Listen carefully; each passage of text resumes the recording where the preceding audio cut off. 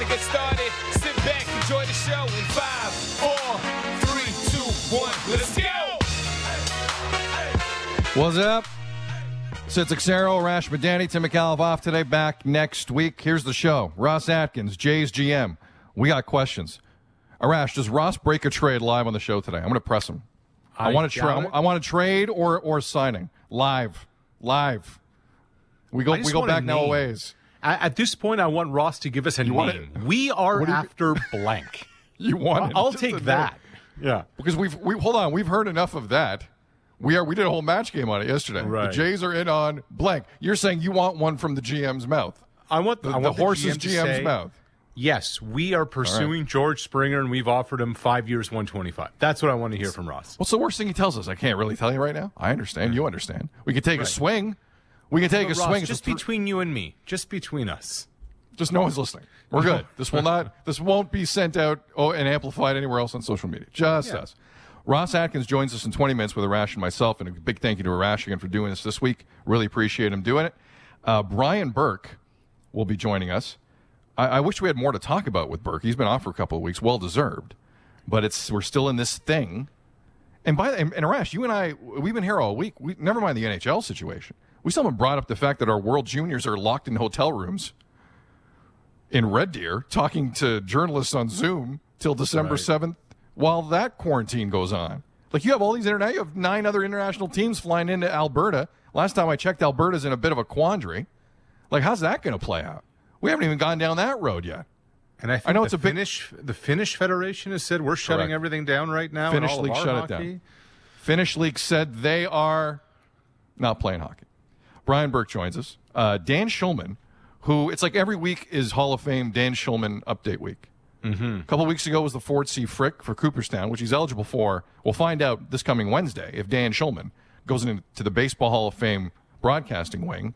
But he's also honored by the Canadian Baseball Hall of Fame. We found out on Monday of this week, and we'll talk to Dan Shulman. He also called, was it West Virginia Gonzaga last night on ESPN? Was that the game? We'll ask him. Kentucky game on the weekend, yeah. Oh, he's been busy. Feed goes out. Holly Rose starts calling play-by-play because him and Jay Billis are running around Bristol trying to... We'll get the story with that. That was kind of interesting. But before we get to Pascal Siakam and the Westbrook trade and the things going on in the NBA, and there's a ton. Arash, what was the dumbest question you've ever asked anyone in sports? Because I think earlier today, as Pascal Siakam was speaking to the media in Tampa, coming off the year he did, and we'll get to that stuff in a second. He let us into his world a bit. It was fascinating. But there was a question asked today that ranks right up there with one of the dumber things ever. What's the dumbest thing you, and I'll chime in as well, what's the dumbest thing you've ever asked someone in this profession? Ooh, that is a good one. We've all had it. We've all been there. We've all done the idiot thing. I'm just doing the Rolodex of all of them. Like, there have been so many that I'm just shuffling through. That was not my intention to shine a spotlight on all of them. I was just... On my stupidity? No, that was not where I wanted to go with this. I was just asking for one. We've all done it. You sandbagger, 6-0. What would be... I can give you one. How about this? Think about it. I'll give you mine. Because I was covering the Leafs, I guess, early 2000s. Gary Roberts was on the team. Yeah. Playoffs, and he had to be against the Sens, because those series were brutal. Took a puck or a stick off the mouth, and... it was just brutal, but the next day at practice, who walks out to do his media availability with the bottom part of his face twice as big as the top? It's Gary Roberts. Sure. So I'm holding a Score Television Network microphone. I'm in front, and I ask him with a straight face. I ask Gary Roberts, "How does it feel?"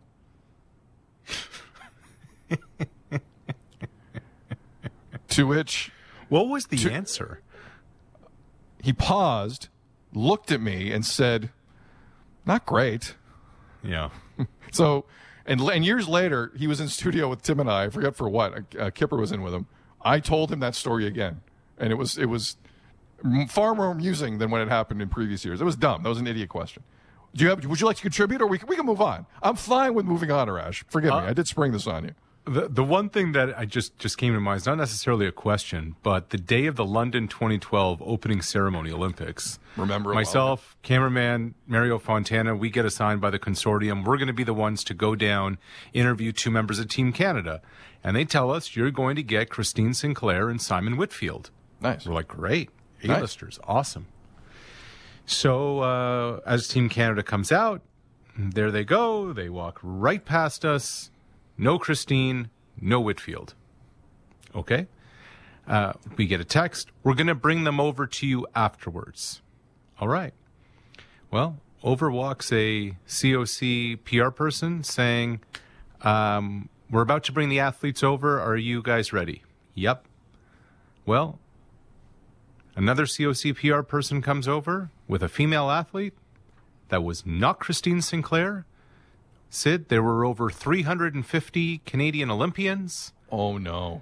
And I had no idea. Wait a second.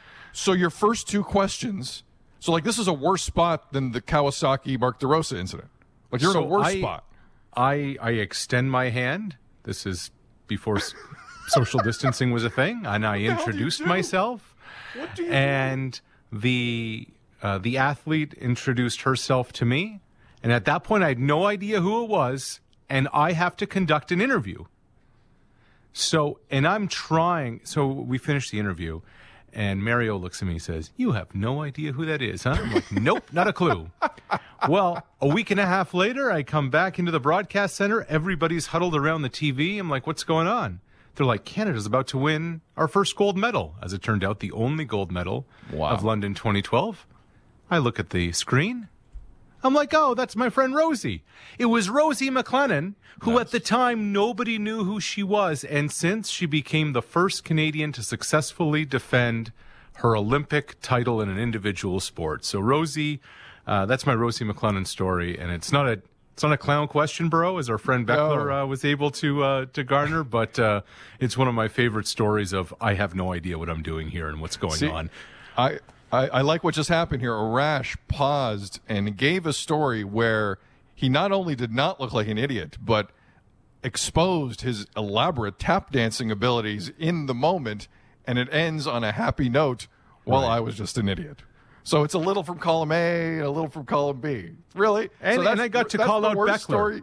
And I got to call out Beckler. Shout out Beckler in the infamous Bryce Harper interview. All right. Pascal Siakam spoke today over Zoom. I hate these things, but it's the best we can do to talk to these athletes.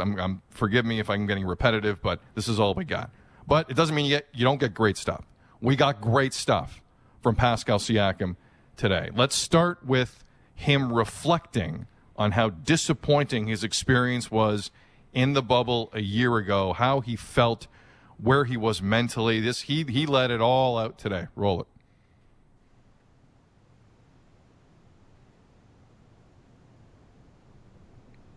I didn't feel like I was where I wanted to be physically and mentally, So obviously you look at that and you want to look at, everything else. But at the same time, for me, it was just about getting right, like making sure that I'm good, mentally making sure that I'm good, and I think we worry a lot about sometimes, like, it goes so fast. Like we get into this life and there's this basketball every day, there's problems here, and then, we got a pandemic, we got all of this, and sometimes we forget to just, kind of like relax and enjoy life, like something that I felt like, I didn't, like, it was weird watching myself. Like, I think when I watched the game, one of the things that I really pointed out was just the fact that, I didn't recognize myself in terms of just like having fun like that. Like I'm always somebody that has fun playing the game, and I love this game, and I don't never want to be able to play the game without any joy, and I think that's just something that I didn't see in myself, which is something that, for me, I just want to have fun, man. I just want to be able to play the game, work hard, have fun, and I think that's something I want to get back to. I obviously looked at the games and things that I could have done better, but I think overall it's just like, getting right, man. Like, there's a lot of things going on in the world, and I think we all gotta kind of, make sure that we get right. And for me, that was the main focus, just getting right. I'm in a good place right now. I feel happy, excited about the future, and I just feel like I have that joy again. In 2020, I think a lot of people can relate to those comments. It doesn't matter what walk of life you are in, whether you're a highly paid all-star in the NBA like that young man is, and the rest of us. It is there. Those words you can translate to any walk of life. And Arash, when you saw him play at times, he looked like he lacked that joy. He looked like he lacked that energy. And it all makes sense in terms of what was going on. Some people just handled it a bit better. I hesitate to even use the word better because you're just handling it, period. You can't do it any more or worse than you're doing it. It's a situation we were all in. But it's obvious it affected him. My question to you here, Arash, and you can double back and comment on anything you want, is does this translate at all into what we see in another unique Raptors situation here with Pascal in terms of his prep? We talked to Bobby Webster this week. It seems like they have clarified some things. What are your expectations of this young man? I have high expectations of Siakam. Look, I thought the bubble was a speed bump. I thought it was so revealing and telling what he said there. I didn't even recognize myself, that I had lost that joy. Sid, and I know, in a pandemic world, it's hard to think back to the summer of 2019. But just the other day, It feels like 8 years ago. right? 8 years ago. The other day, it was a nice night. After the show, I actually went out for a walk, and I walked by Nathan Phillips Square, and I just kind of paused and looked out there, and I'm like, man, there were 2 million people here 18 months ago. And I think, yes, of course, winning is the reason why so many people love that Raptors team. But this group has been a likable bunch now for a couple of years. And I think when DeMar DeRozan came public with his issue, the mental health issues that he was dealing with, and he revealed a little bit of his soul, it felt like the fan base kind of opened its arms up to him. And Pascal, after an incredible Game 1 performance in the NBA Finals, pouring in more than 30 points, says, I wish my late father were around to watch this. And then Pascal again today saying, look, it was tough. I find the fact that this group, this team, that they're not robotic guys. Fans always want to know, Sid, what's so-and-so like? What's so-and-so all about? These guys are letting people in a little bit.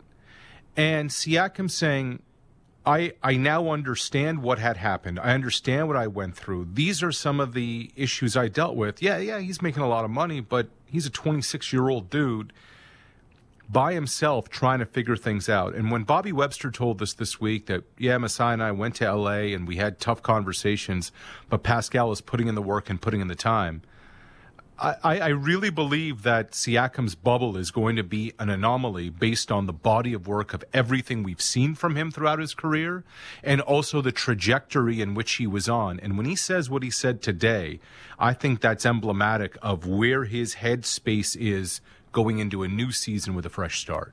I think, Arash, it's well put. And you mentioned when DeMar said what he said about mental health, how the Raptors fans opened their arms. The league, I found most of the sports society that we live in open. And then you had comments from Kevin Love and Paul George said things just weren't right in that bubble. Like you could see, he was very vocal about that. Eventually, he was very vocal about it. It became okay to talk about it. 10 years ago, you're not hearing it. Right. You are not hearing it. Pascal Siakam just did something that 10 to 15 years ago would have been front page news. We're not flinching, and that's good. That's the way it should be because we're all getting hit with this. Doesn't matter what type of way it's coming at you. And it's fine. And Raptor fans, they will do the same thing today with Pascal that they did with DeMar and that the NBA community has done with many other players. This is messed up. And you're allowed to not be okay. But it is a little concerning to me, Arash. I'll just double back a little bit here. Sure. To lose the joy of the game like he did that young, that is a little concerning to me. But, again, you mentioned speed bump. I would agree with you. I think we're going to see the Siakam we've kind of grown to know and love over the last 24 months, bubble notwithstanding. And I think he's going to rebound. Forgive me, I jumped on. Go on. Yeah, no, that's fine. Look, a couple of things. Siakam took the brunt of this. And yes, his numbers were down. Guys, let's look at that board again. And if you read some of the things that were said about Siakam or listen to some of the things, yes, his production was down. But it's not like he fully fell off the cliff. Even when everything was bad, he was still scoring 16 a night, 17 a night. So it's not as if he was a flash in the pan and then he fell off. There is still so much to build on from a basketball standpoint here. And I think it's really important, and I mentioned this the other day, but when the pandemic hit in mid-March, nobody knew what was going on, and nobody knew what you could do and what you couldn't do, and everybody handled their business differently, and you had no idea if basketball was coming back or not. I look at the upside of Pascal Siakam and what I think he can be as a basketball player, and that he has gone through this. I was listening to Magic Johnson, he did a sit-down with Jim Hill. It's from a couple of years ago. And Magic talks about losing the 84 finals to the Celtics and being called tragic magic and him being responsible for it. And what happened afterwards? The Lakers win 3 of the next 4 championships. You have to go through some of this at stages of your career. And this is a chapter of Pascal's career. It's not the book. A great point, Arash. And I think in hindsight, hearing him speak today, in hindsight, because all you heard, Arash, towards the end of the Celtics series was, why is Nick going back to him? Yeah. Why is Nurse going back to Pascal Siakam in these moments where it's not working in this game and it's not working in that game, and you better not do in games? Okay, he went back to Siakam like that late in Game 7. Mm-hmm. The reason is Nick knew what the kid was going through, and it would have made it worse if you gave him the Marc Gasol treatment and told him to sit the hell down. I think in hindsight, that was a big moment for him, and trust was earned, I think. I think we'll see it this year. And not only that, Sid, in that moment, maybe it takes a spark to get him going. Maybe he just gets hot and things can turn. Maybe you look at the body of work and say, okay, maybe tonight's the night things get different, things get better. And also, quite frankly, what other options did Nick have? Especially with other portions of the bench looking like they were. I completely agree with you. So again, that was the part of Pascal Siakam today that was really revealing. And to echo what you were saying, Arash, when you combine how he wore it at the end of the Celtics series, especially after the game, where he basically said, I'm the reason we lost. And that's not entirely true. And then what we heard from him today, I think he has spoken on this enough, and I'm good. With all due respect to all of our colleagues who are tremendous, who follow this team. New season, new start. I think we have hit it with Pascal. Mm-hmm. Let's move forward a little bit, because I've rarely seen an athlete after the series and entering a new year that candid. And if you don't remember what he said after the Celtics series, Raptors.com is amazing for this stuff. They still might have it on record. Go watch it. So it was a subdued Pascal to a certain extent. But that would eventually change, Arash, in that availability, and he had fire in his eyes.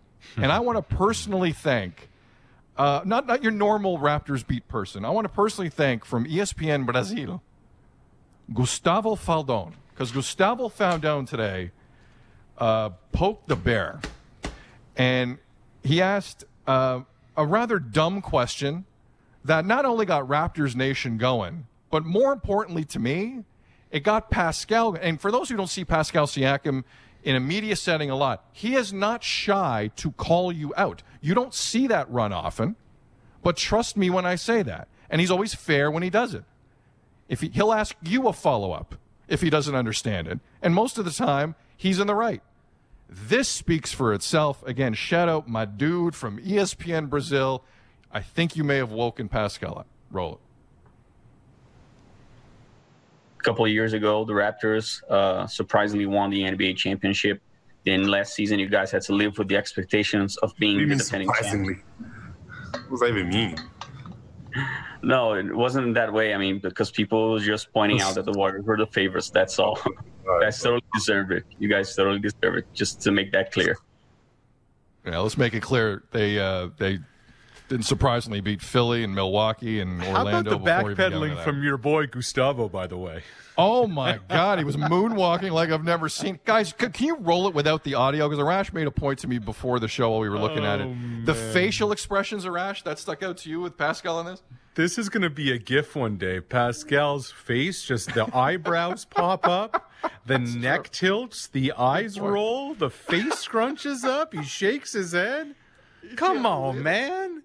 That's Monday Night Football right there, Sid. That's a come on, man. Yeah. That's a huge come on, man. So if you ever watch some of these and you hear Gustavo Faldone in the queue, right, stick around. Get your something popcorn good ready. is coming. They didn't surprisingly do anything. They won an NBA title because they were the best team. That's it. We're going to take a break. Ross Atkins, GM of the Jays, joining us next. We're going to ask him flat out. When have you texted George Springer last? Can you read it to us? We're gonna dig here. Ross Atkins has been great to this show. Damn it, I need some George Springer news, and I need it now. He's next. Tim Sid and Arash, live on TV and radio. Baseball Hot Stove. Surprisingly. Unbelievable.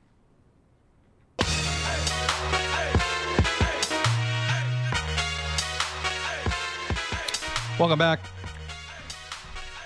He's Arash Madani. I'm Sid Seixeiro. Brian Burke, Dan Shulman still to come. The Blue Jays off season.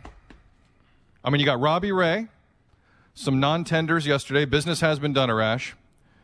But in terms of hot stove rumors, the Jays have been cooking with gas for weeks, linked to so many people. Ross Atkins is joining us on the line. Ross, I know I like to ask you a nice light question off the front, but I'm peaked. I'm excited. The Jays are in on everybody, so the internet tells me. So I'm going to get right in. Permission to get right into it. Can I get right into it? Do I have a choice, Sid? I mean, really. You know me now. You know me now, Ross. I appreciate it. All right, here it is. When's the last time you spoke to George Springer's agent?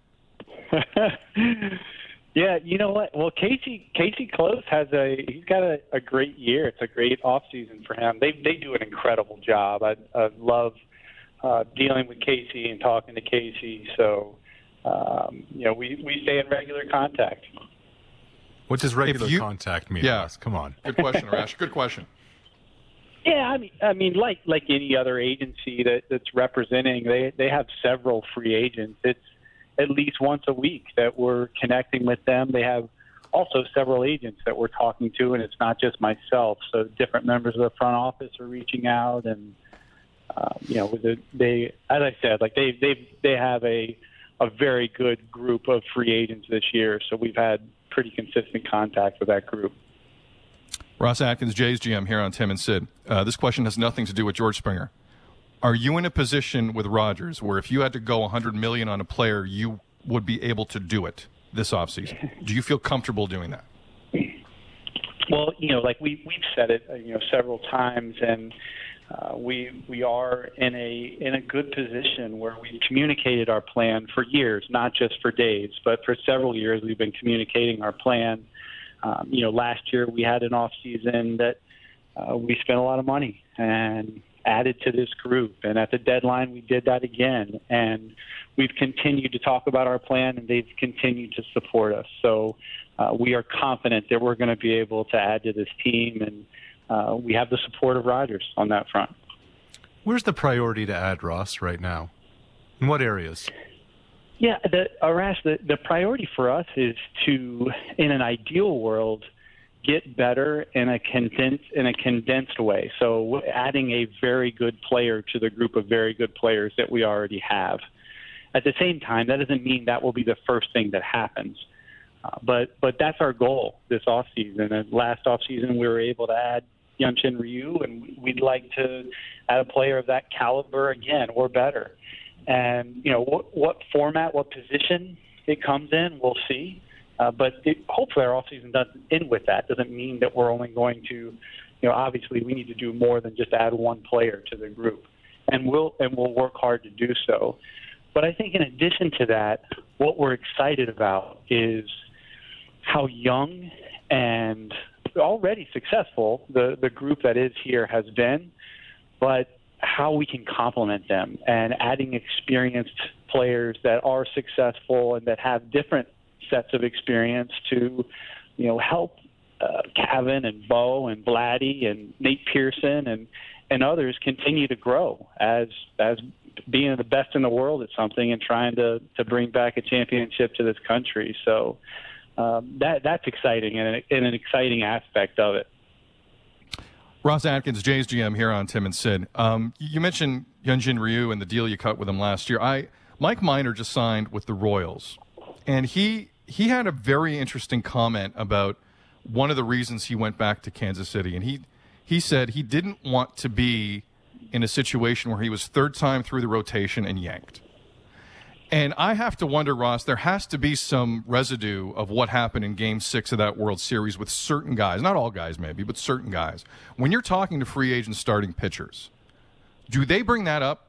Are they asking you? I mean, everyone wants to know how they're going to be used, but specifically that type of usage for a pitcher, does that come up in conversations a lot with players or agents?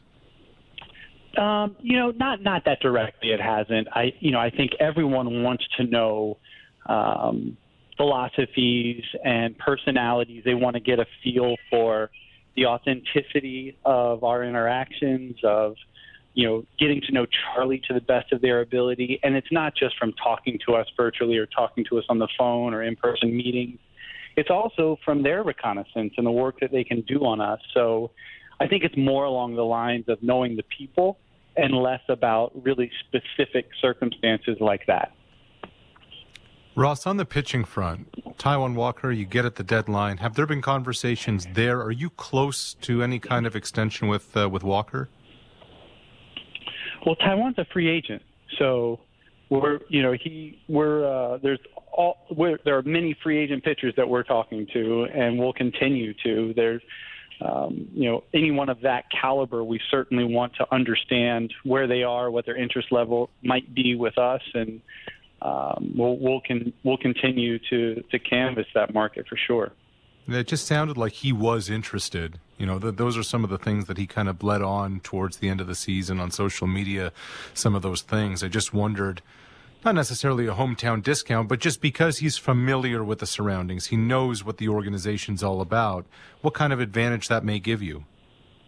Yeah, what's cooler, Ash? I feel so good about what we just went through as a group, as an organization, having played out of Toronto, in Buffalo. We were able to provide the resources that players need, the environment that players need and want, and ultimately for guys like Taijuan Walker, for guys like Hyunjin Ryu and Bo and Kevin, the names we mentioned and talked about and that are already here, they want a couple of things. They want the chance to compete, and that means the chance to win. And then they want to have the resources they need to prepare, compete, and recover. And we were able to pull that off in a different environment. I think that resonated with guys like Robbie Ray and Ty, and it speaks to the work of Marnie Starkman and her team, Mark Shapiro and his leadership. And it feels so good to be a part of an organization that was that agile and able to do that for players. Ultimately, that's why we're here. We're here to help players succeed and help them come together and hopefully win. So that did resonate with guys, and it has benefited. We have benefited from that as we've talked to free agents. Ross, how content were you with your DH spot last year? And I ask that because obviously 59 names did get tendered yesterday. Some interesting names out there. I mean, I think people thought there was going to be more sizzle, but it seemed like a normal non-tender. But a guy like Kyle Schwarber, not that long ago, he had 38 home runs, played 155 games. Are you content with your DH spot? Did you see enough out of Rowdy where you're saying to yourself, I'm okay? Or is that a market you'd like to maybe think about dipping in? Yeah, so a couple things. Like one, we're really excited about the progress of Vladdy, where he is at only 21 years old, to have gone through the success and, I wouldn't call it by any means failure, but just setback and feeling as though he didn't realize his ability last year and his potential didn't play up to it last year and really the year before. And he is motivated and driven. And so hopefully that means he's DHing a lot less. And then ideally, we talk about versatility, we talk about depth all the time, but when you get to the point where you're using that DH spot with someone who's dying to be on the field and has the ability to be on the field, and you're adding that amount of versatility and depth, but also elite offensive performance, that's where we want to be. We may not get there this offseason. We will get there at some point.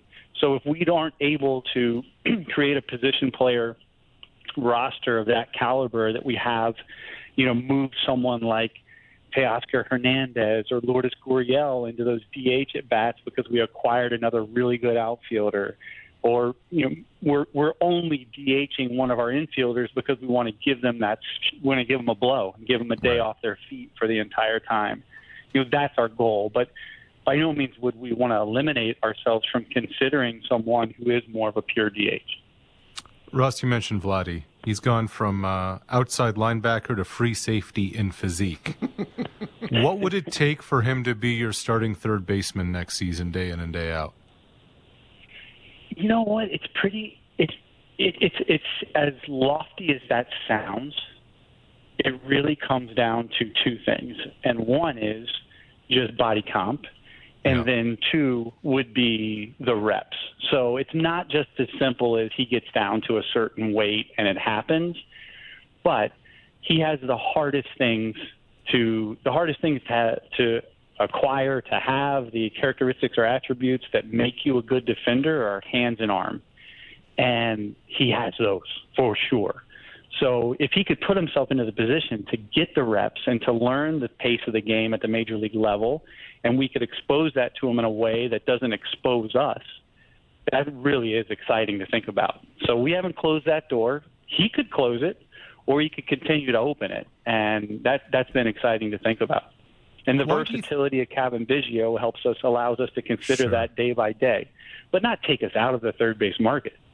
Yeah.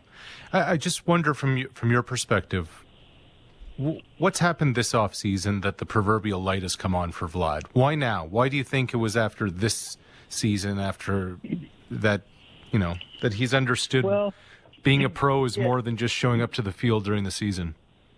Yeah, I think actually last year was pretty productive for him because he had the knee injury and he had a really productive offseason. We were with him on a daily basis. He was in a similar shape at this time last year, and almost not quite as good, but similar. And then spring training was shut down, right? And that regimen and that routine shifted. So I think it's not as much a light as much as it is a dimmer, and he's just maturing. He's so young, and it's awesome to see. It's awesome to see, to think about him realizing that potential. I mean, he legitimately could, which, I really do try not to talk about potential as much. You just feel like we are putting so much expectation and pressure, but it's just so genuinely exciting to think about Vladimir Guerrero with his hands, his bat speed, with his athleticism and the power of what that could do. And obviously the plate discipline and contact ability. Everyone who ever watches, you don't need to be a major league professional scout to talk about his bat speed. The home run derby was an absolute display of, it was remarkable. So to think about that athleticism coming back into the fold and think about what that could mean for him in his career and therefore our team, that's fun. That's fun to think about. Ross, one last thing before my final question on Vlad. So Dominican winter ball, is that finalized? Are there loose ends to tie up, or is he doing it? Yeah, we're working through it with him on a daily basis, and we will be supportive. What's driving him are all the right things, and his youth is another really important factor there. Getting at bats for him is only going to help him. There are some risks, obviously, and we're weighing those with him, and want to make sure that we're supportive so that we can help him manage those risks as well. Finally, Ross, because of the times we're in, and thankfully we've just been able to talk baseball here for the last 15 minutes and maybe ignore some other things, but the winter meetings are next week. Normally it would be someplace elaborate, and Jamie Campbell would have a desk, and Arash would be down there with Shy, and the whole Sportsnet show would go down there. It's going to be virtual. I wish we were there.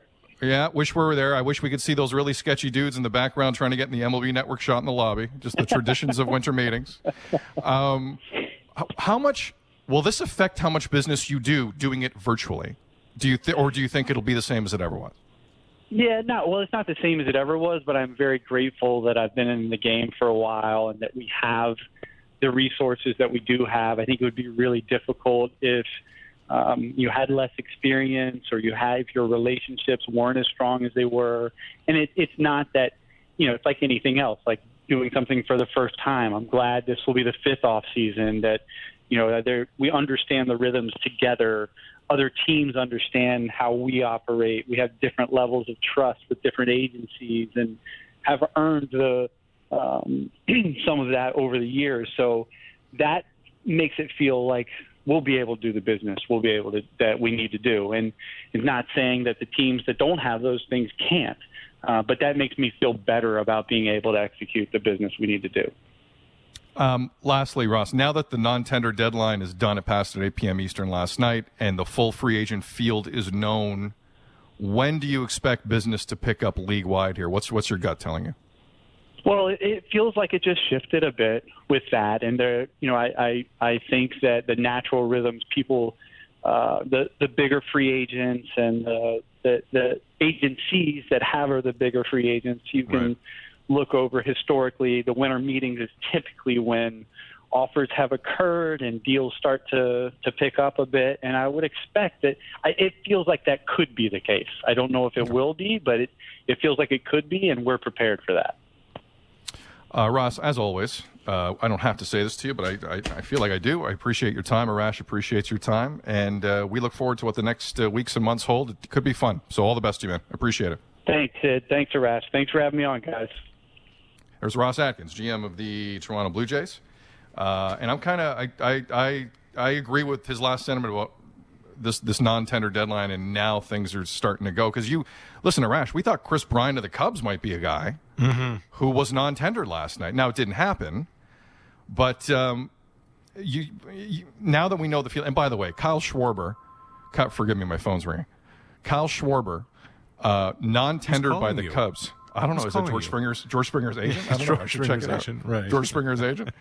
Are you negotiating an extension? No. Nothing like that. Nothing like that. It's a long distance number. Someone from some other country's calling me. But Kyle Schwarber was non-tendered last night, and Kyle Schwarber was not put in the Aroldis Chapman trade back in the day where the Cubs are like, no, you can have this Gleyber Torres guy. We're going to keep Kyle Schwarber. Gleyber Torres, he can hit. He can hit. And they just non-tendered him. So Kyle Schwarber is a free agent. Kyle Schwarber hit 38 home runs in 2019, played 155 games.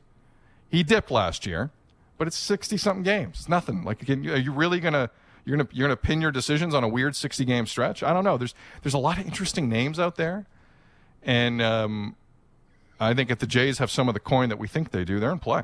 Because the market's not going to be crazy. The George Springers of the world are going to get theirs, but everyone else, Trevor Bauer's going to get his, but everyone else, I don't know, Rash. I don't know. Here's what I know, Sid. 20 years ago, if somebody was calling long distance, you would have left your chair and went and answered the call. It wouldn't matter if you were on the air or not. Remember if you got a long distance beep on your landline? Just what? Oh, I'm sorry. It's a long distance beep. I got to go. So, yeah. Okay, bye. I got a call when Sidney Crosby scored the golden goal in Vancouver. I got a phone call from Liverpool like 2 seconds later. And I'm like, hello? And he's like, Rick? I'm like, no, it's not Rick. And we both paused, and he's like, oh. He goes, we won the gold. Like it was a Canadian fan in England looking for his buddy Rick in 2010, and it just so happened to fall. It was kind of funny. Thank you again to Ross. And I guess you had to be there. You had to be. Well, I liked it. Right. It's not my they brought me a strange person and I conducted an interview story like earlier in the show. It's not that good, Arash. I was waiting for that. I try. We're going to step aside. We still got to talk about Russell Westbrook getting traded to the Wiz for John Wall and a conditional first. What does this mean for James Harden? And Alphonso Davies was voted Male Canadian Soccer Player of the Year. No kidding. I'm still trying to find out if it was unanimous. If this was not a unanimous vote, I am going to lose my mind. All due respect to Jonathan David. Somebody out there who knows, I've been looking all day, I can't find it. Send me the results. I demand to know if there was someone who didn't vote for Alphonso Davies to be Male Canadian Soccer Player of the Year in 2020. I would like to know. Those topics and many more, plus Brian Burke and Dan Shulman. Next, this is Tim and Sid with Arash, live on TV and radio.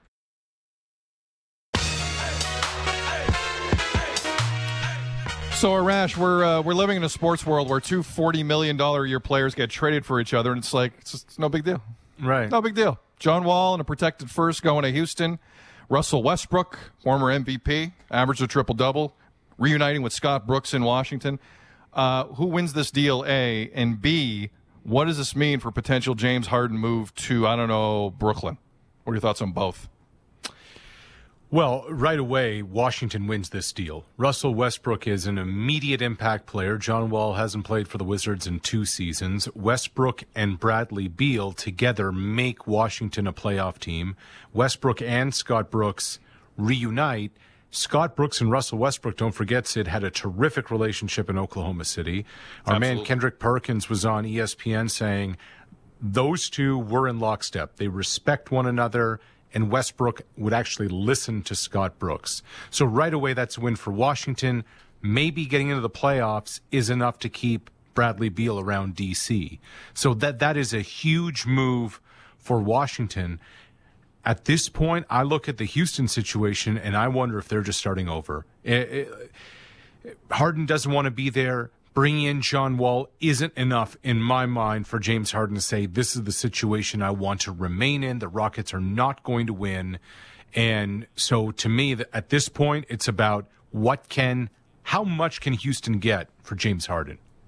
See, I was with you. I didn't, when I saw the trade last night, I thought to myself, that really James Harden's now going to stay? But Adrian Wojnarowski, I was listening to him today, Arash, and he was basically saying this. They kind of asked James Harden if he was good with this. Like, would he want to play with John Wall? Would he like to see that exchange? And it sounded like Harden, this was kind of his idea, which blew me away. Now, I'm not saying there won't be another subsequent deal. Daryl Morey is gone. Mike D'Antoni is gone. There are reasons these guys have left. Mm-hmm. There is a center to it all. And when you saw Russell Westbrook make the request, it was easy to figure out what it was. That James Harden eventually was going to go, probably to Brooklyn. He does have 2 years left on this deal. That's right. Raphael Stone, the new GM, does not technically have to do this. He'll lose a little value if you wait the year. I don't know how much, especially if he just has another MVP-ish season, top 3 in voting. So I don't know where we stand with James Harden, Arash, but I still find it very difficult to believe that Kevin Durant and Kyrie Irving behind the scenes aren't doing everything they possibly can to make this happen. Like, How do you fit him? Harden's AAV is $44 million through 2023. Okay. Fake trade time. This was pitched earlier today. Fake trade time. Brooklyn, Houston. Harden goes to Brooklyn. Arash, how do the Nets make this work? What pieces move? Go. I don't see Brooklyn happening. You know the team I see. The team I see happening. Who? Golden State. I was chopping this up with my pal Bagshaw last night. Check this out, guys. Let's roll this board. Don't forget that Golden State owns Minnesota's first-round pick because they took on Andrew Wiggins. That is a pick that's going to be a top 5, top 6 pick. It's only protected top 3 overall. So suddenly, when you put Kelly Oubre and Andrew Wiggins to Houston, you can get a 1 for Kelly Oubre. Suddenly if you're Houston, you can get yourself 3 first-round picks. It is a killer draft coming up in 2021, and the salaries, Wiggins and Oubre, are basically $45 million. It matches with Harden. And no Klay Thompson. Suddenly James Harden can step in with Steph and with Draymond and get all that usage, and get all the time. 2 things. One, we need that. I don't recognize this Arash in the headshot. For those who are listening, this is a different person. There is a new Arash Madani. I don't recognize this imposter on this board. Secondly, this trade is way better than mine because I stuck with Brooklyn. Right. I had like a Karis LeVert, Taurean Prince, Spencer Dinwiddie, 2 firsts going the other way. Assuming you want to match the money. Assuming. Like Jared Allen doesn't go. You keep Jared Allen. I like Jared Allen. He's 22. My trade wasn't as sexy. So Arash wins. I thought we were just doing Brooklyn. Damn it. Should have thought outside the box. I like your trade better. If I'm Houston, that's really enticing for me. I think about that. Shout out to my pal Bagshaw, fellow Bishops alum, by the way. All right, shout out Bishops. Coming up, Brian Burke, Dan Shulman, and a shout out to Alphonso Davies, maybe the greatest Canadian soccer player I've ever seen in my life. More Tim and Sid and Arash after this. Time for Tim and Sid. Time for Tim and Sid. Time for Tim and Sid. Time for Tim and Sid. Oh, yeah. It's time for real sports talk with Tim McCallum and Sid Sexero. Thank you very much, Sheepdogs. Arash Madani in for the vacationing Tim McCallum, getting some well-deserved time off. Brian Burke in about 5 minutes. Dan Shulman will join us. Dan Shulman is entering the Canadian Baseball Hall of Fame in the media wing. We'll find out if he goes to Cooperstown coming up this Wednesday as he's up for the Ford C. Frick Award. Arash, forgive me, because I haven't pulled up the release. Apparently there is some breaking news this hour regarding the hopefully upcoming World Junior Hockey Championship in Edmonton. What do you got? Yeah, Alexis Lafreniere, the number 1 overall pick of the New York Rangers, will not be playing for Team Canada. The Rangers want to keep him in the mix over there. Makes a lot of sense. But Sid, Team Canada is quarantined right now. They are not practicing. Correct. They are locked in. It's the 3rd of December. Time is running out on this tournament. I'm more and more skeptical by the minute that this tournament is even going to happen. The Finnish Hockey Federation has shut things down overseas. How responsible is it for the United States to be coming in and teams from abroad to be coming in, especially with the state of COVID in this country, in the U.S.? State of COVID in Alberta. And in the province of Alberta. Rolling in. There's field hospitals, I'm not making this up, rolling into Alberta. Listen, everyone's getting it right now. But when I see field hospitals, that's another level to me. And just do the math. Just do the math on how many days it's going to take for all of this to shake down. There is next to no wiggle room whatsoever for this tournament to be happening. And teams look, have to come in quarantine for 2 weeks. These 9 other teams, they got to come in like soon, right? We're talking Boxing Day. We're so talking Boxing even Day earlier. Starts. Right? No, so what? You're gonna give 5-6 days for exhibition games and practices? Yeah, it's already pretty tight. No, you're right. Like, it's very, very tight, and that it's been the quiet story, right? Because no one in this country really, and just so everyone's clear, because I know where I work, I would love nothing more than to watch Button and all those amazing guys over there do that tournament. Nothing. I as a sports fan in this country, I think most people are on the same page. I am rooting heavily for the World Junior Hockey Championships to go on because I love sports first and foremost. But this is you now have. I'll be watching 3 football games on Boxing Day, but I hear you. I do miss some hockey. Mm-hmm. If 2 nations mess up here, Arash, Hockey Canada were as cautious as you could possibly be. This thing snuck in an instant. And no one can do anything now until December 7th. The kids are literally locked. I don't know if you know this. I know you know this, Arash. Maybe people at home. They're locked in their rooms. This is the quarantine they're in Red Deer. They can't leave their rooms. Room service, video games, poker tournaments, rock, paper, scissors, Zoom tournaments. That's what some of the best young hockey players in the world have been doing and will continue to do till December 7th. Some may be watching this right now. Shout out to you. Hope you can pass the time. Let's do it. Rock, paper, scissors. Let's go. Rock, paper, scissors? All right, hold on. 3, 2, 1. 1, 2. You're such a cheater. On a delay. I still beat you. I'm not a cheater. You cheated and I still beat you. You asked me to do rock, paper, scissors on a delay. How dare you, Madani? How dare you? I've enjoyed this week up until this moment. On a delay when you were cheating? Guys, we're going to re-rack that last block. I want to see that back again. The delay was insane. I got 2 feet and the ball didn't move, and I made a football play, and I still beat you. All right. Well, we'll figure this out a little later because Brian Burke's on the line, and any more delays with Berkey, and he'll have my ass. Brian Burke joining us. Berkey, it's been too long. I hope the break was good. I wish we had better things to talk about here, but how are you? How are things? Good. Everything's good. Thank you. Thanks for having me on. No, it's a pleasure. It's a pleasure. Let's start with the World Juniors. Where Rash and I we'll blow through the rock paper scissors discussion. World Juniors. Are you getting more skeptical by the day here? I mean, we're all skeptical about a lot of things. I realize that, but the World Juniors specifically, they're they don't have a lot of room for error here anymore, do they?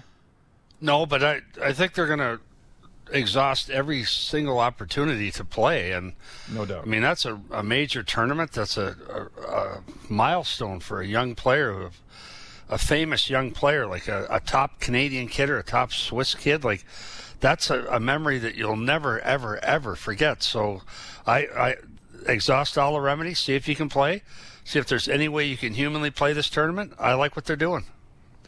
Brian, if you're a GM of a team, especially in COVID right now, and if you're drafting top 5, top 10, even a first-round pick, would you let him go to the World Juniors right now, or do you want to keep him under lock and key in your own facility based on everything going on in the world? No, my kids all played, and not just the World Junior, World Championships. I believe best-on-best tournaments like the World Junior Championships are such a formative, such an important, like a mold for a kid. It's a short tournament. It's important to win. You got to play your best. You got to get in tight with teammates in a short time. Like, all those leadership lessons you get, that team effort you get, are so valuable. So I'd say, guys, you're going to the tournament. I remember one year. Eddie Jovanovski might remember this differently, but I don't think so. He and Tom Bertuzzi went the same year, I think, and they were both banged up. You know, they're both physical players. They're both banged up, and I said, look, you're going. If I have to come to your house and drive you to the airport, you're going. And they both went and came back and said it was the best experience they ever had. Then Eddie went on to play the Olympics in Salt Lake City. So to me, these tournaments have great value for young players. So yes, I'd make them all go. Brian Burke here on Tim and Sid. What do you read, Brian, into the Rangers' decision? I know you're not in that room. It's impossible for you to know.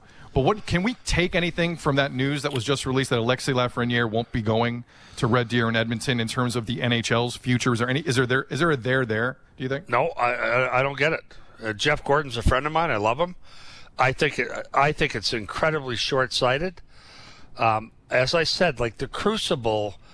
Just imagine, like, okay, so you guys, I don't know how good at athletes you were as kids, but I was never a guy, I would have never got picked to play in a tournament like this. I would have pulled my front teeth out to play in this tournament. And the lessons you learn and the crucible that this becomes, where you jam in these guys, okay, 20 strangers, 20 Canadian kids, and we have to form a team and identify leadership groups and beat these other great teams. Like, I think it has great, great, great value. Like, value that will go on for decades with this kid.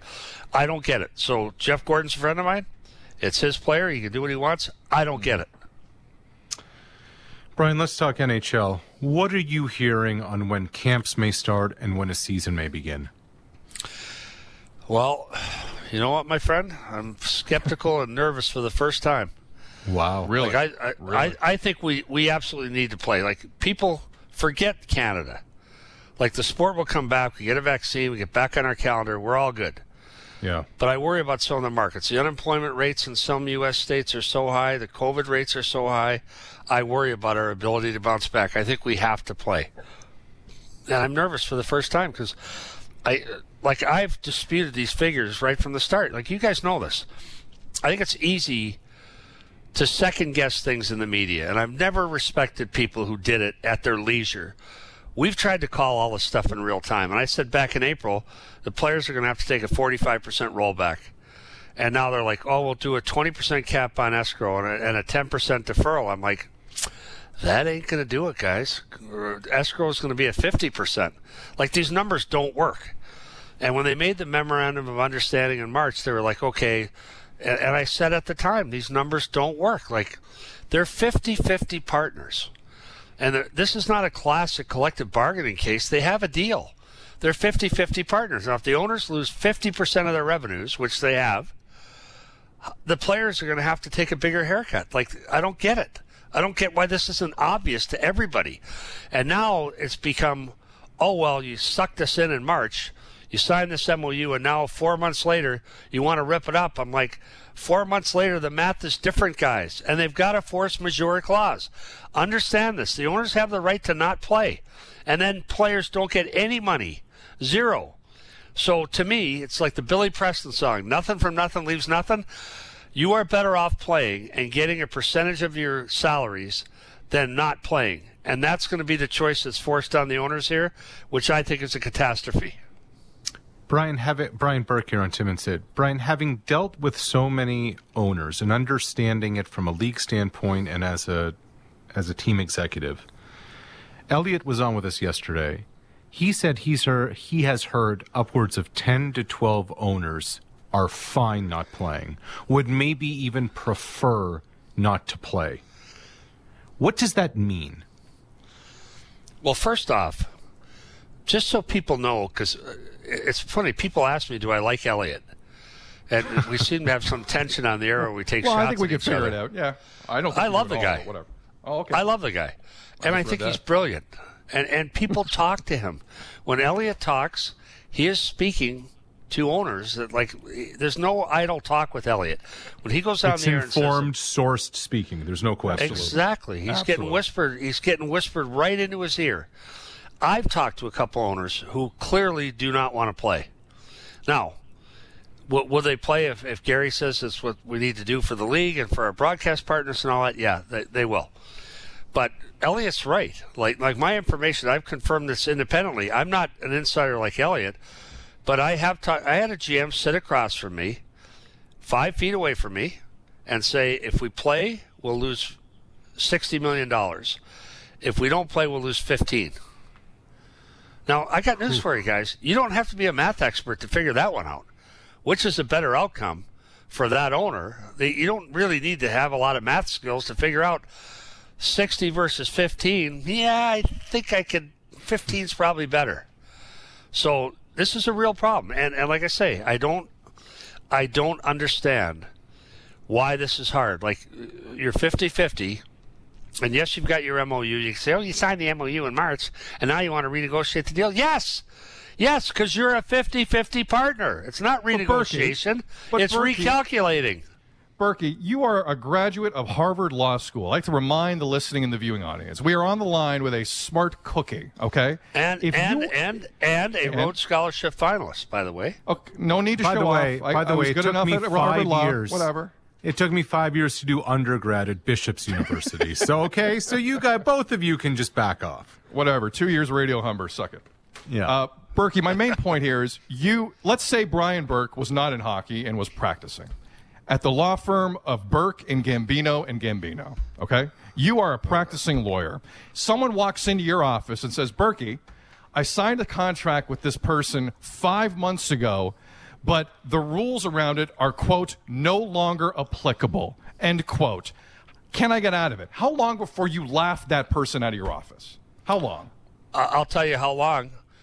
Show me the document, because you know what the document contains? A force majeure clause that says the league has the right to not play. You don't think the league's bluffing on that? You don't think the league's they're not. On that? I saw a copy of the document. No, I'm not saying it's not there. I'm just saying as a tool to scare, as a tool to intimidate. A tool to scare. No. We're days away. Like, we're going to run out of time here. It's not time to scare anybody. Jesus, Murphy. Look, you can't. You look at the numbers. I said this in April. The players are looking at a 45% wage rollback. I said this in April. I don't know why it's not obvious today. And they're saying, oh, you're renegotiating. You signed the deal on March 10th, and these agents are all popping off. I'm like, hang on, guys.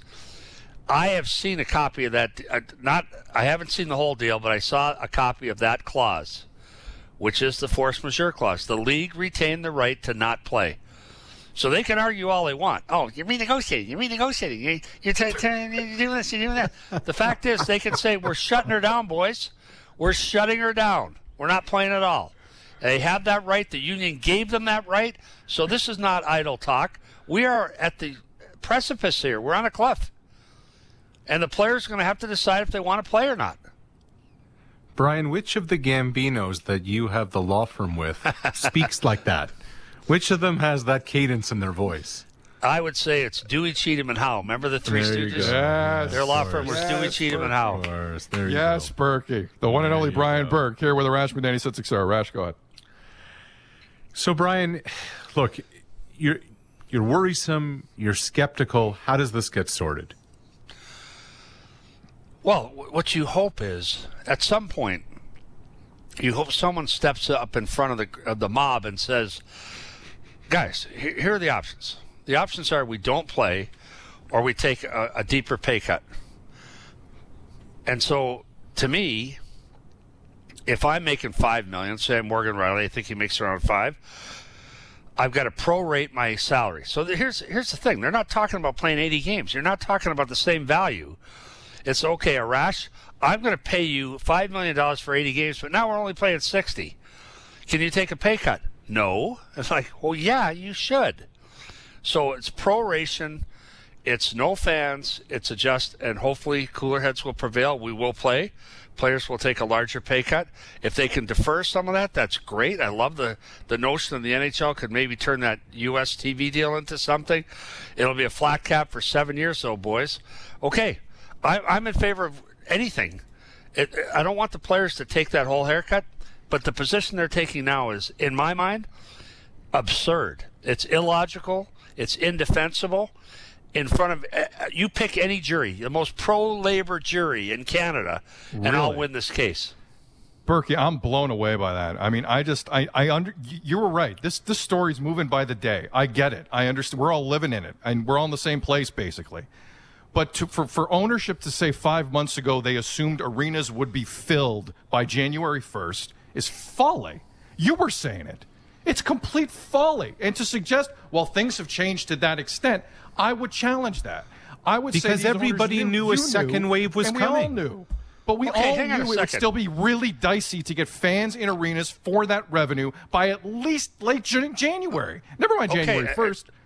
Hang on. And what do you say things have changed? Nothing's changed. The circumstances have gotten worse. But the deal was 50-50. It's not like they said to the players, here's the deal. You take a 20% cap on escrow and a 10% deferral, and that's that. They're still 50-50 partners.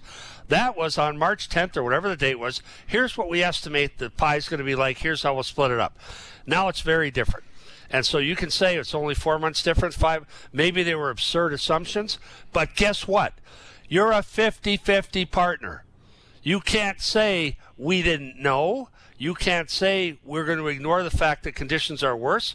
You're a 50-50 partner. It's not like making a new deal where I say to you, hey, Sid, you know that deal we made? I really don't like that deal, so we're going to make a new deal. It's not that. What I'm saying is I'm enforcing the 50-50, and you are taking a bigger pay cut. So people may not like it. They may not like the optics. It may smell funny to people, but the fact is they're in an economic system where they're 50-50 partners, and they're going to have to find a way to make this work. They're going to owe the owners so much money. If they insist on this deal, they're going to owe the owners $600 million at the end of the season. Which means, and to the layman's hockey fan, which means the cap stays where it is, if not goes down for the next how many years, Berkey? Like how would that work? Flat for 7 years. Like a long time. Yeah. You're gonna baptize kids that aren't born yet. You're gonna have confirmations for kids that aren't born yet on this deal with a flat cap. And so at some point you say, okay, we don't want to owe the owners $800 million. Let's all. And the other thing too is they're trying to shift this burden onto future classes, right?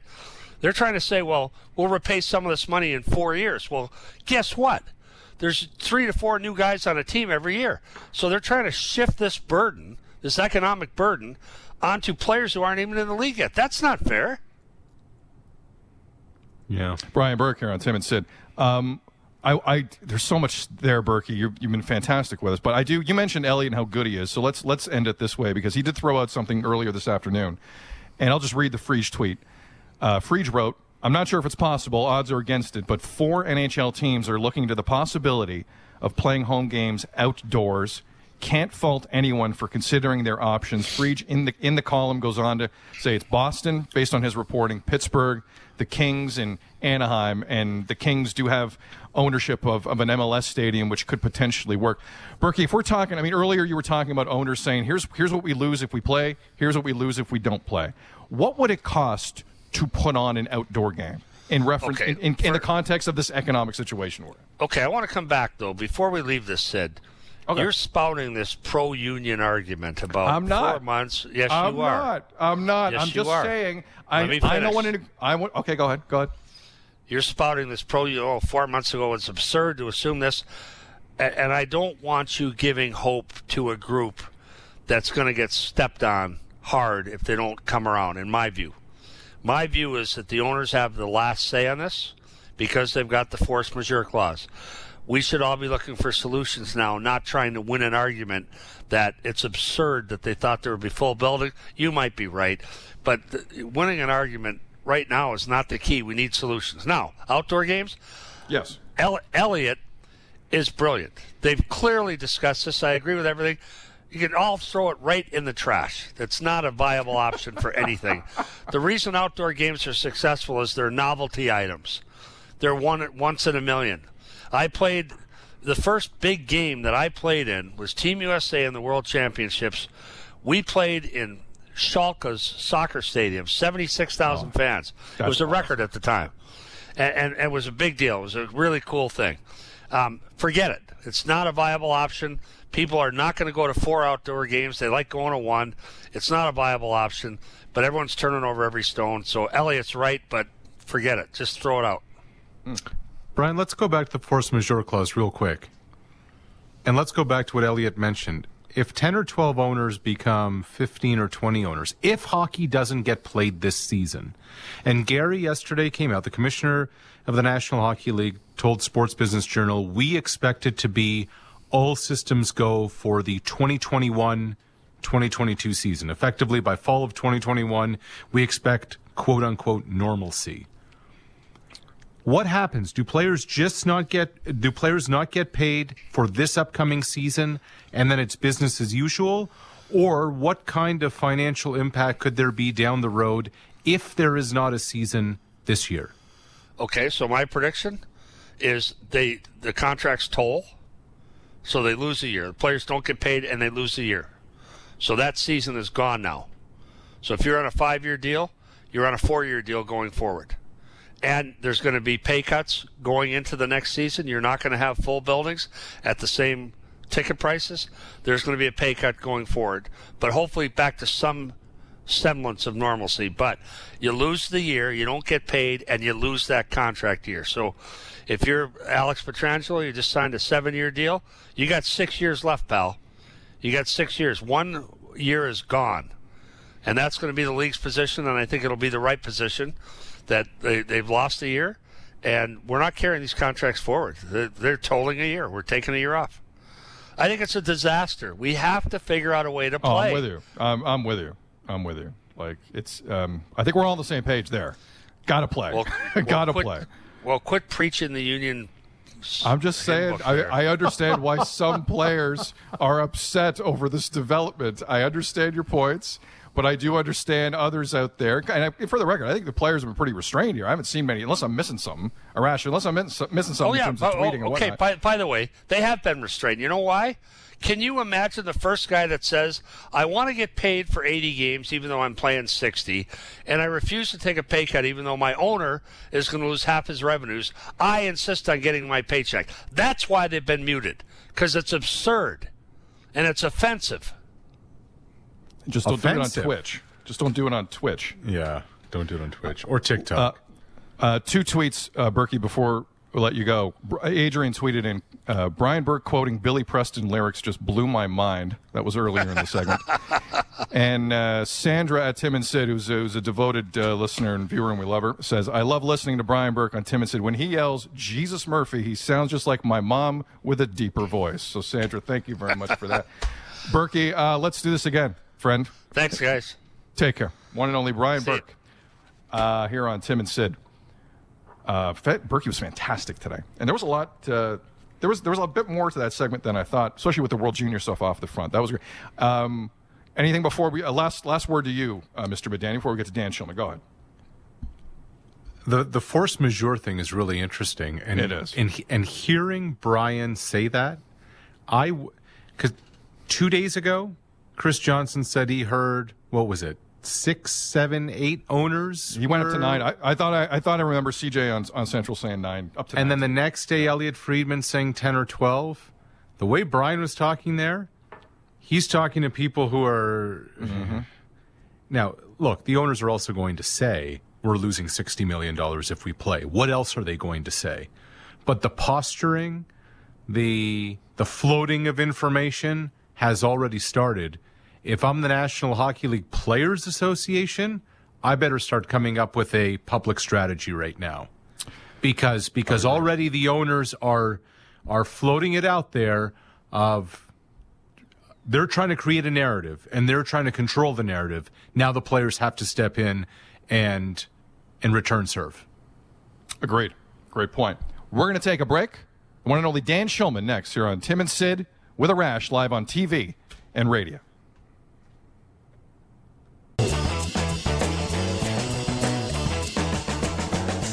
All right, it's time for your weekly Dan Shulman Hall of Fame update.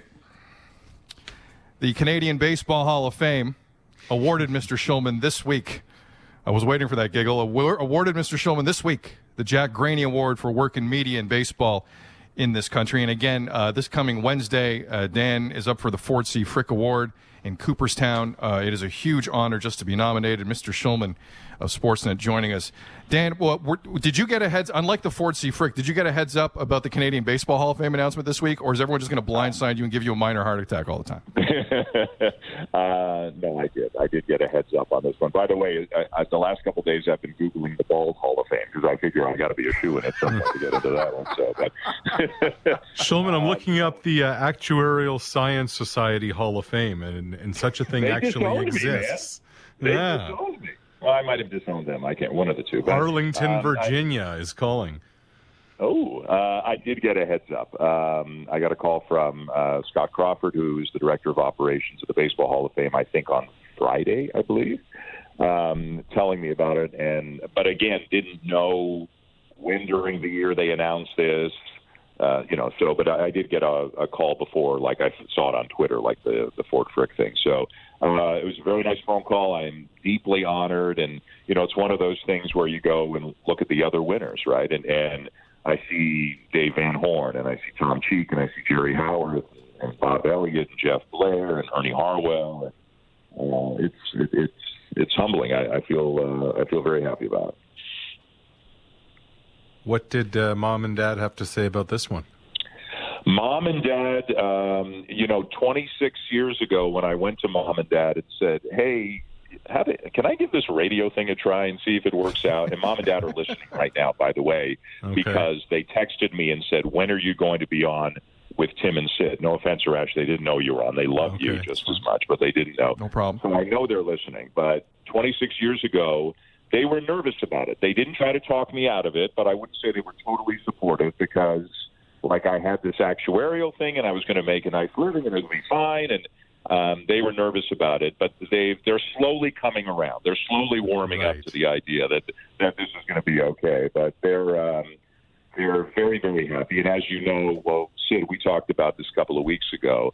Like, they love you guys just for you, but because you say nice things about their son, now they really love you guys. We're in the family. And we're honorary Shulmans. Are you kidding? Right. And I promised that once the pandemic is over, like, the chocolate cake's coming in. My mother, which is really my grandmother's recipe, but the big chocolate cake is coming in. We'll eat it on the air. It's awesome. So I don't need my arm twisted to eat chocolate cake live on air. I will. I believe it's in my contract, Dan. I believe it's in my contract. And all the best to the Shulman family who are listening, Mom and Dad. Really appreciate you.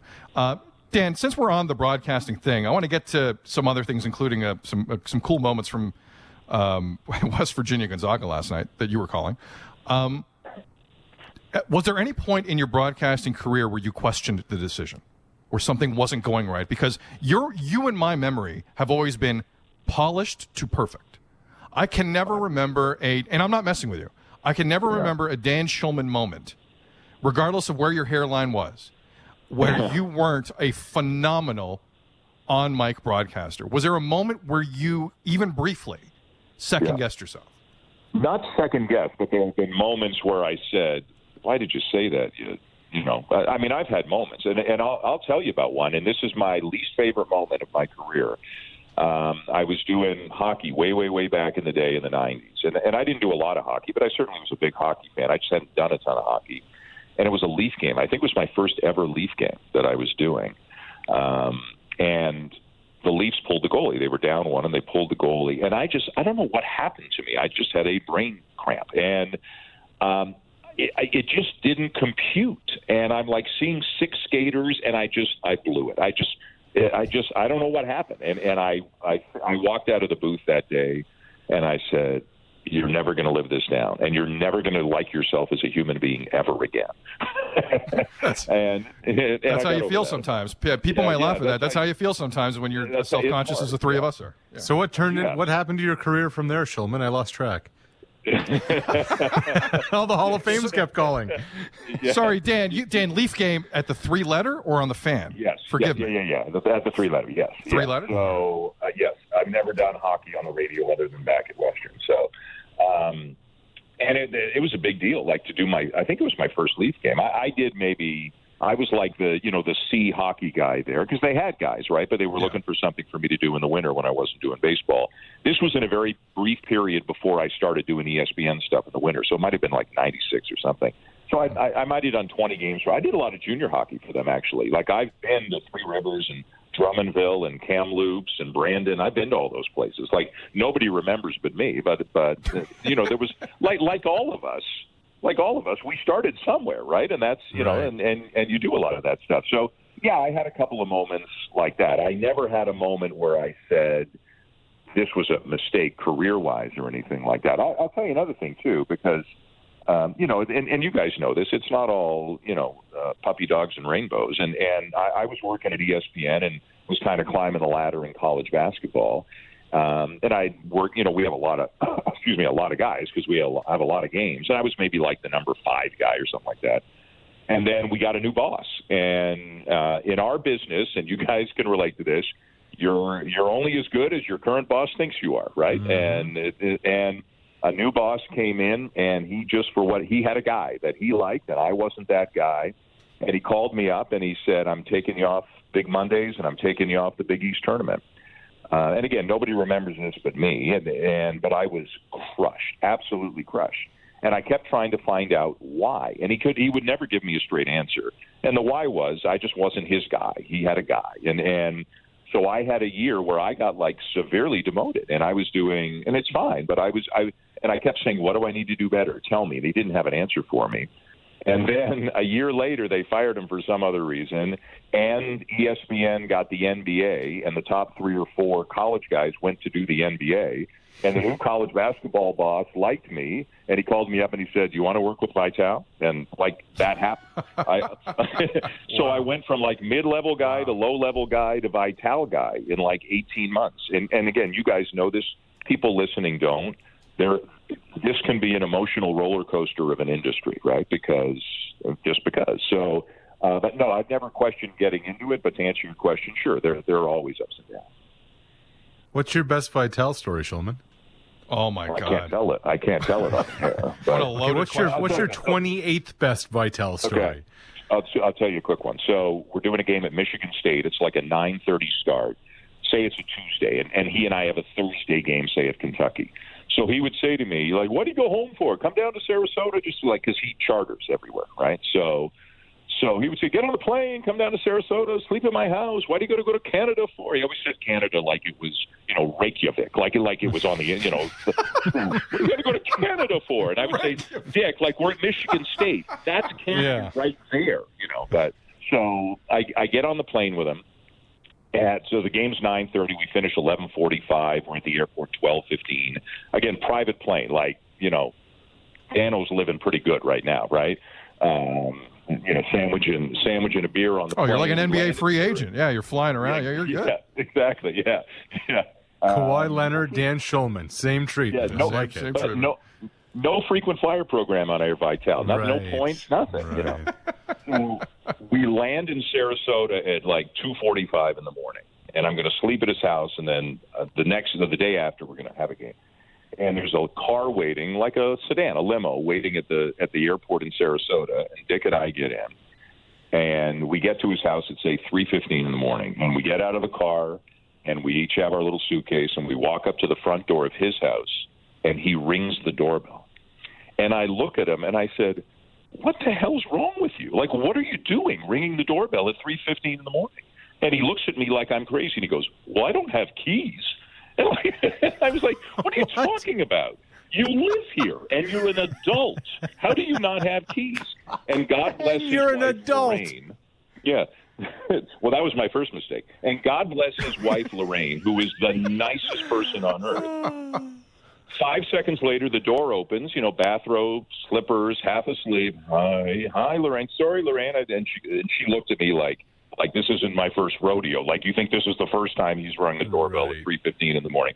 And everybody goes to bed. And then the next day when we leave for the game, as we're heading out the door to get in the car to go to the airport, she goes, "Now he's your problem for the next 24 hours."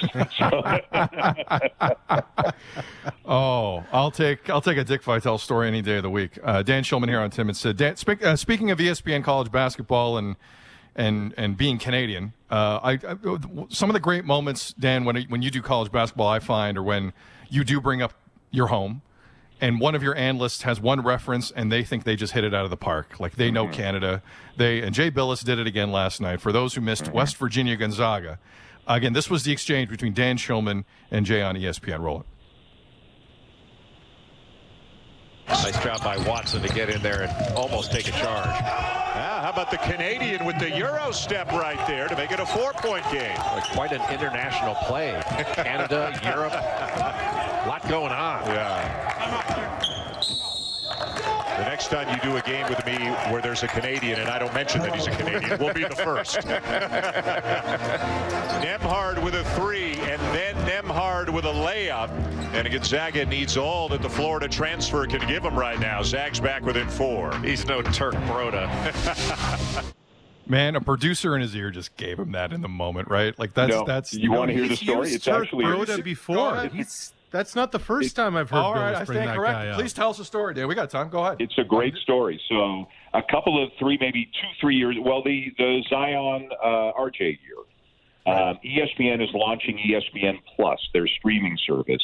Duke is playing the games in Toronto and in Montreal. Remember, they came north and they did that exhibition series. Yeah, RJ, Rowan was there. Yeah, Mississauga. I remember that. Yep. Yeah.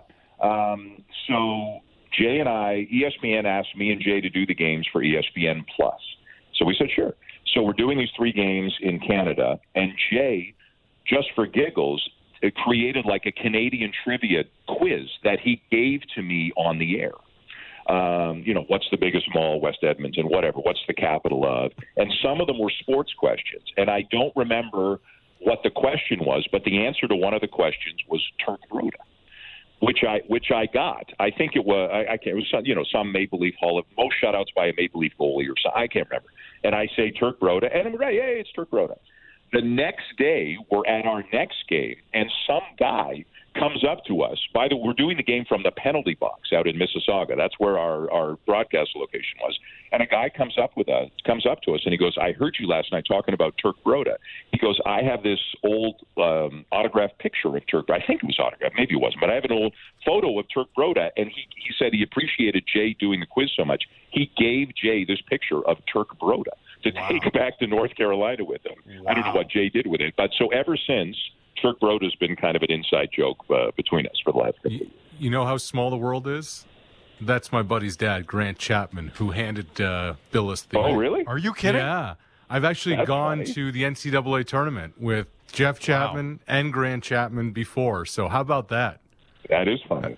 I used to work and used to work at Sports. So this is it. The 5 of us who like college basketball in Canada. Yeah. That we just grandson of brought the circle together. It's all coming together. Dan, I don't know what we accomplished here, but I really enjoyed the segment. Anytime you want to come on and just tell some stories, I'm all in favor of it, especially in 2020 because I need it. Congratulations again on the Canadian baseball. Sorry, go ahead. I want to thank you for making me remember the most embarrassing, troubling, depressing moment of my career. Other than that question, that's not. Hey, Shulman, that didn't land. At least you have your own house keys, okay? That's got to make you feel better about yourself.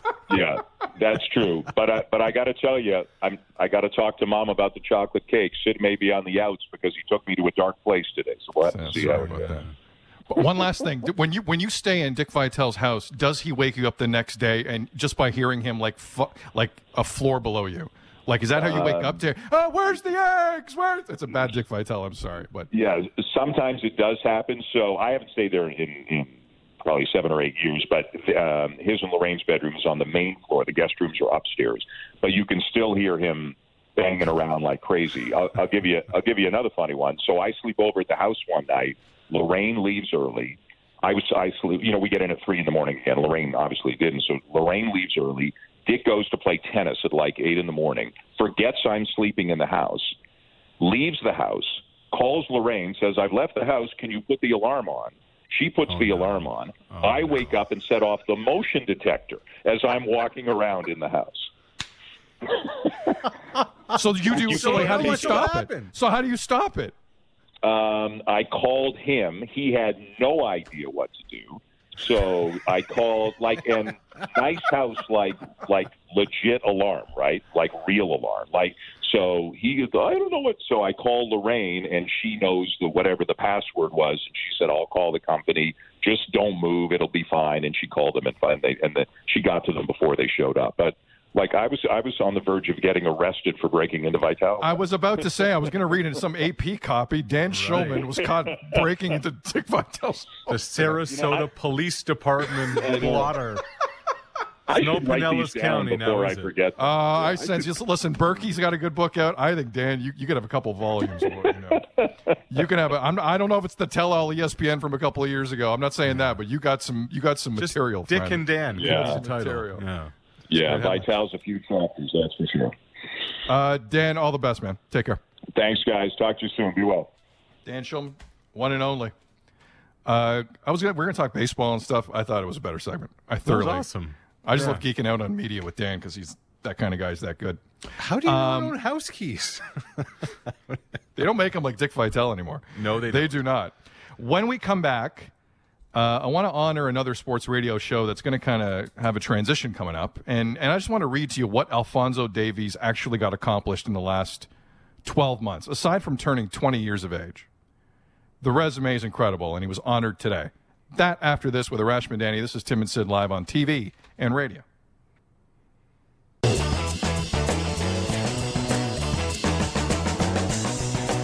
So earlier in the show, I mentioned that our quarantining World Juniors in Red Deer, part of the time that they are passing stuck in their rooms is they had a rock, paper, scissors tournament via Zoom, I would assume, virtually. Because they can't leave their rooms. They're quarantined till December 7th, I believe. So immediately, Arash's first instinct, which I was not expecting, was to have a quick game of rock, paper, scissors live on air. I was thrown. Arash claims I'm cheating. We have the clip. You be the judge. Roll it. Let's do it.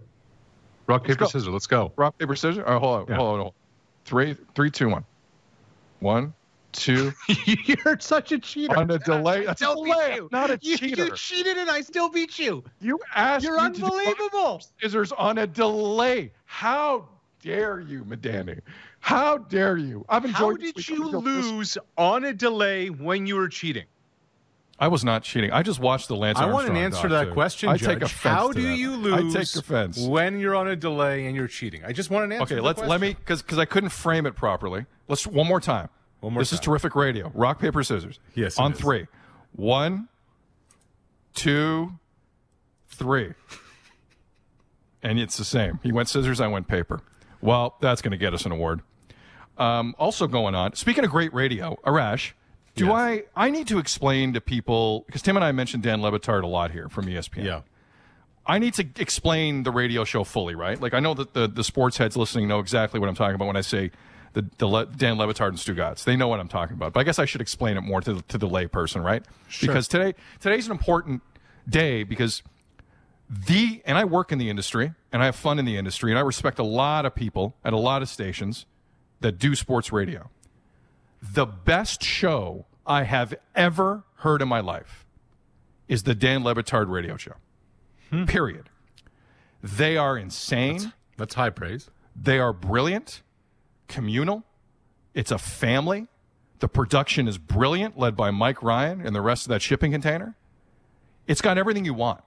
It's a madhouse, and it mocks sports radio, but at times it hits it better than anyone else. So ESPN today announced the Dan Le Batard show is basically going off ESPN air January 4th. So Le Batard's leaving ESPN, and he's not doing Highly Questionable anymore. Now, the press release had a long Le Batard quote in it, and for those who have not been following, Dan's relationship with ESPN how would you describe it over the last several months, Arash? Like how would you phrase it? Yeah, probably a little tense. He had an hour shaved from his national radio slot on ESPN Radio, and not that long ago, Chris Cody, who's an integral production guy with the show, he was part of the ESPN cuts. Dan, the following Monday, brought him back into the show, paid his salary, his benefits, and didn't tell ESPN. So I don't know if one has something to do with the other, but it was a hell of a move. But that's what the show means to each other. That's what that crew is. So Dan Le Batard is leaving ESPN. January 4th is last year. Based on the statement from Dan, the show's going to continue. Mm-hmm. We're not sure where. He seems really upbeat. This is not the end of the show. And because good thing is it means a lot to a lot of people, but it is a brilliant piece of sports radio, and I'm very, very happy that they're going to continue. I mean, I don't know if it's Spotify, like what else is out there? Sirius, Arash, like what are the options? The usual suspects? Is there something I'm missing? They might do that. Anyway. Peacock, maybe. That's where Dan Patrick and Rich Eisen and Pro Football Talk are. Yeah. Hell, put the show on Netflix. Put the show on Prime, on Amazon Prime. I don't know. You can do anything with it. We don't know what the next move is, but Dan Le Batard is amazing. And I wanted to acknowledge that. And for those of you who don't know what I'm talking about, podcast it in its current form while you can, because I don't know what it's going to look like. I'm assuming it's going to look even crazier, which is great. It's that good a show. Mm-hmm. It's part doesn't make sense and part makes complete sense, especially in these times. Finally, Alphonso Davies was named Canada Soccer Male Player of the Year today, to the surprise of nobody. Our Female Player of the Year will be announced tomorrow, by the way. Alphonso Davies, we still don't know. Buchanan, right? It has to be another Champions League win. Michael Singh wrote into the show. I asked earlier, Arash, if anyone knows the actual numbers about this Alphonso Davies vote today, because I still don't know if it was unanimous. And if it's not unanimous, I'm going to lose my mind. Mm-hmm. But Michael Singh, managing editor of WalkingTheRed.com, and we appreciate all the soccer heads that do give us time, because we love footy here. He said, not sure if it's unanimous or not, but Fonzie earned the highest voting score ever for the award, just a fraction better than Christine Sinclair's record from 2012. So we appreciate that. Again, he's 20 years old, left back for Bayern Munich. He's coming back off injury. This is what he did this year. Won the Champions League with Bayern Munich. Won the German Bundesliga with Bayern Munich, their national title. Won the equivalent of the FA Cup in Germany, the DFB Pokal. Won the UEFA Super Cup with Bayern Munich. Won the German Super Cup with Bayern Munich. Was recorded to be the fastest human being in the history of the Bundesliga with Bayern Munich. Bundesliga Rookie of the Season for Alphonso Davies. Where's the ceiling, Arash? Like this isn't new. Like this is no news to us that he's amazing. Yeah. But when you look at the resume and he's 20 years old, where is the ceiling? But let me take this in a different direction. And this is meant as no disrespect to Dero, to Julian de Guzman, to Simeon Jackson, to Jonathan David, to Craig Forrest, to Alex Bunbury. Alphonso Davies just had the greatest year of any men's soccer player in the history of our country. Correct. And it's not even close. Yep. Bobby Lenarduzzi. It's no disrespect to any of those guys, even the guys who got Canada to Mexico 86. This is what Alphonso Davies did this year, Sid, in a word, impossible. Yep. 20 years old. Quick correction to Michael Singh specifically. I said walking the red, waking the red, obviously. My bad. I am terrible at my job. Arash Madani isn't. Agreed. And he was great today. Arash, thank you, brother. Much appreciated. Another fun show. Thank you all for watching. Thank you all for listening. My name is Sid Cicero. His is Arash Madani. Again, for the vacationing Tim McAuliffe. And as we leave you in these times, it's a soundbite that never gets old on this show. Just be careful, kids, when you go out there, and never forget to. Wash your hands, and wash your hands. Rash gets in there washing his hands. Good example for the youth. Good example. See ya.